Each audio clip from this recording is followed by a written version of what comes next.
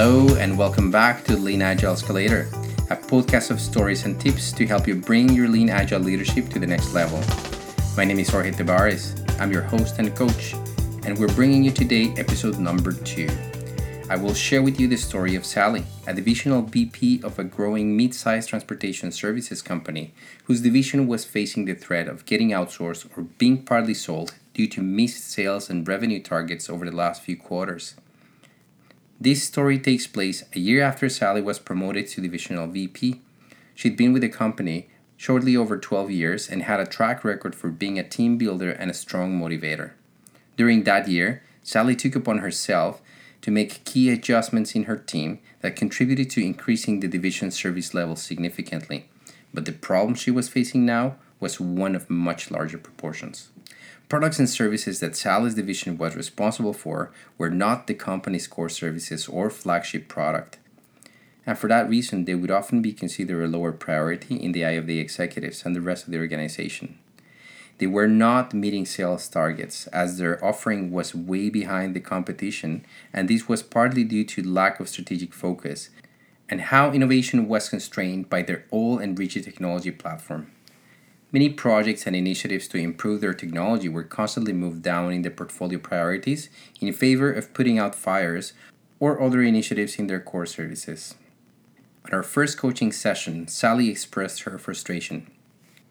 We spent 6 months building that business case to upgrade our core system. Even IT was on board with the change, she shared with resentment. We were virtually approved to start, and then the invoicing system outage happened. Then, the audit findings report came in, and not to mention the new pet project from the product development team. None of that has anything to do with our division, and yet we were bumped down, again, 2 more quarters. Sounds like your division has been held hostage for a while, Sally. I can only imagine your frustration, I said. Exactly. How am I supposed to avoid getting sold or being outsourced when my hands are tied? But I'm not giving up just yet. Your thoughts? She inquired. Well, you seem to have some ideas on how to improve your product offering and bring more value to your customers, which in turn can help with your sales and revenue situation. Yes, I do. It's all laid out in the business case, she replied. Excellent. Can you tell me who your customer is? Of course, there are passengers who seek reliable, expeditious, and modern service, she answered. Very well, but what I mean is, do you know who they are, what they do, what they think, and what's important to them besides transportation? She reflected on that for a while and then said, Do you mean customer segments? Our marketing team has a lot of information on that. It is more than that, Sally. But my message here is that if you truly want to maximize the value of your product and deliver what your customers want when they want it, understanding who they are is something that you personally and everyone in your division need to do, and not only once or twice, but frequently. Okay, know your customer. Got it, she said while scribbling down a note on her tablet. Second question. Do you understand clearly what are the company's strategic goals? And how is it that your division contributes to achieving them? Yes, she replied with excitement. That is a big part of the due diligence we did for our business case. It is part of the background. We are apparently an important cog in the big machine, yet in practice it feels quite the opposite. That is good news, Sally. Not everyone takes the time to understand such a critical perspective and end up focusing on things that bring no real value. But in your case, you can understand and communicate how your effort will contribute to the organization's vision. Okay, final question. Do you understand the different steps and the people involved from beginning to end in delivering new offerings, product enhancements, and providing operational support in your division? Yeah, I do, she replied with disappointment. And after a big sigh and a few seconds to collect her thoughts, she proceeded. Sally explained for several minutes what seemed to be a convoluted process with many approval gates involving various departments across the organization and extremely limited technology launch windows. She also described how, just for minor enhancements, their division was able to circumvent this process by working directly with their vendors and going to great lengths to avoid impacting any other departments, systems, or getting out of compliance. Wow, Sally, sounds like you've mastered the art of tiptoeing around everyone to get something done here. Yeah, we truly had to adapt that way, but it's simply not enough or acceptable. Right, no question about that, I empathized. Tell me, have you heard about getting organized around value? Well, I suspect I'll hear all about it now, aren't I? She said with a more hopeful voice and got her tablet ready to continue. We talked for a while about an approach to help her and her division visualize their product delivery process and the people involved in it, and how they could identify inefficiencies and come up with an action plan that she could pitch to Jared, her boss and senior executive responsible for customer experience, among other things. We talked about how to maintain focus on the evolving needs of their customers and how to also evolve their product offering with a lean startup approach that would help keep communication, implementation, and measuring results simple. With some coaching, Sally, her five directors, and key personnel of the division were able to get started. They mapped out their convoluted delivery process, identified departments and people, identified inefficiencies and redundant steps visually, and sketched what an ideal delivery process looked like considering lean agile principles and an increased focus on their customer. They quickly realized that getting there was not going to be an easy thing and that it would require discipline, changes to their working culture, and their organizational structure. But more importantly, they realized that they couldn't do that by themselves, but they would require the support of the entire organization. However, they were committed to leading this effort courageously, supporting each other, and keeping a humble attitude towards failing, learning, and persisting. Sally and two of her directors, Larry and Diane, reformulated the new product offering ideas from the business case in the form of a lightweight solution hypothesis with clear metrics that would help them measure the anticipated benefits of each idea even before launching finished products to their customers.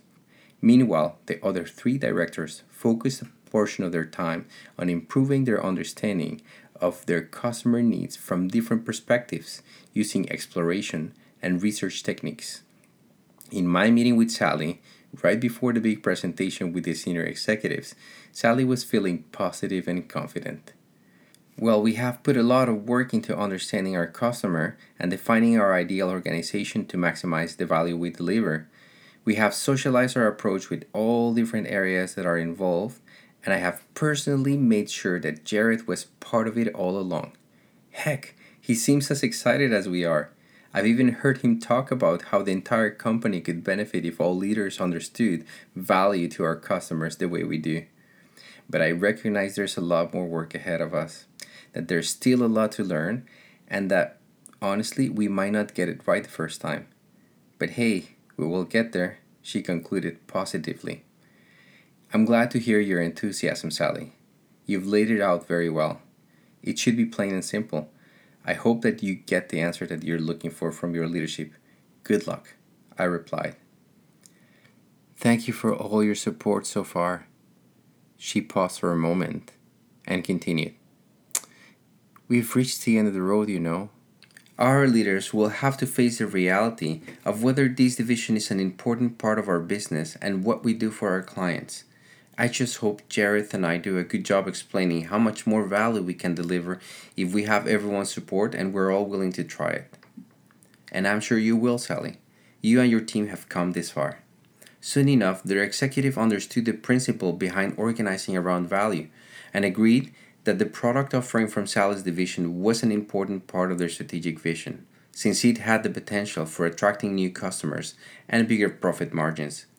But they recognized that until then, there had been simply too many distractions.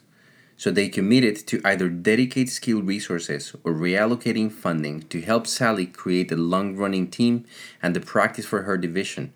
However, that was not going to happen right away. It would be a gradual transition over the following 2 years. And they also asked to get communication on progress soon and often.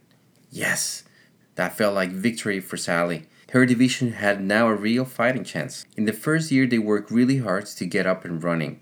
With emphasis in onboarding training, they built 3 out of the 4 cross-functional teams that they envisioned initially, allocating skills to the teams that could deliver continuously and consistently. They focused diligently on working on the same cadence and make the delivery pace predictable and visible to others. The words try, learn, grow, and innovate became the division's mantra, empowering the team to do their best taking controlled risks. And they also created a culture of measuring and sharing, encouraging people to think of ways of measuring the results even before starting. They also started building a few newer technology components or adopting ones that already existed in the company but that they didn't have access to previously. This helped them reduce their dependency on their core system and their vendors.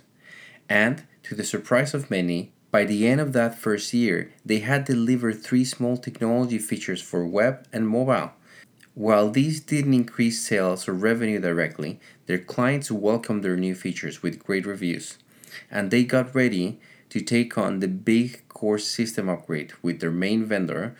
And while it was anticipated to take over a year to complete, they were confident that it would not stop their innovation. Halfway through the second year, the senior executives were very pleased not only with the transparency and accessibility of result information, but to see all different aspects of the business like customer service, marketing, compliance, security, etc., being considered throughout the delivery. They liked it so much that they asked Sally to propose an approach to adopt the practice across the organization. Around that time, I had my last meeting with Sally. While she was dubious at first about what the organization would look like, Sally honed in on her learnings and wrote down their 5 key takeaways that she gathered from her experience changing the delivery approach. She passed down her tablet to me where she had some notes and said, "You see, I've been paying attention." So I looked down at the notes and I read the following. Number 1, know your customer, what they do, think, and like. And then in bold letters it said, everyone must do this. Number 2, know how you deliver and do it well. See the big picture and fix inconsistencies. Number 3, invest in people's skills and motivate them. They will love what they do and learn proactively. Number 4, start small and be courageous. Innovation is about learning with a purpose. And 5, know how to measure it before working on it. If we can't, it's not well understood. Sally is now not only providing directions for her division, but she's also leading the Catalyst team along with Jared to help and motivate the entire organization to adopt their new customer-centric practices and showing them how to organize around value.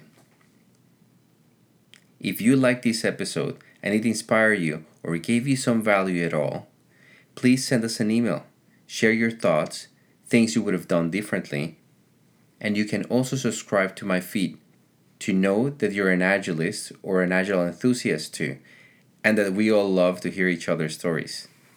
If you or someone you know have a story on enterprise-wide problems solved with a Lean Agile approach, please contact us. You could find our email and other forms of communication on our website, www.execorconsulting.com/podcast. That is EXEQUOR consulting.com. This was another episode of the Lean Agile Escalator, a podcast of stories and tips to help you bring your Lean Agile leadership to the next level. My name is Jorge Tavares. I'm your host and coach. Until next time.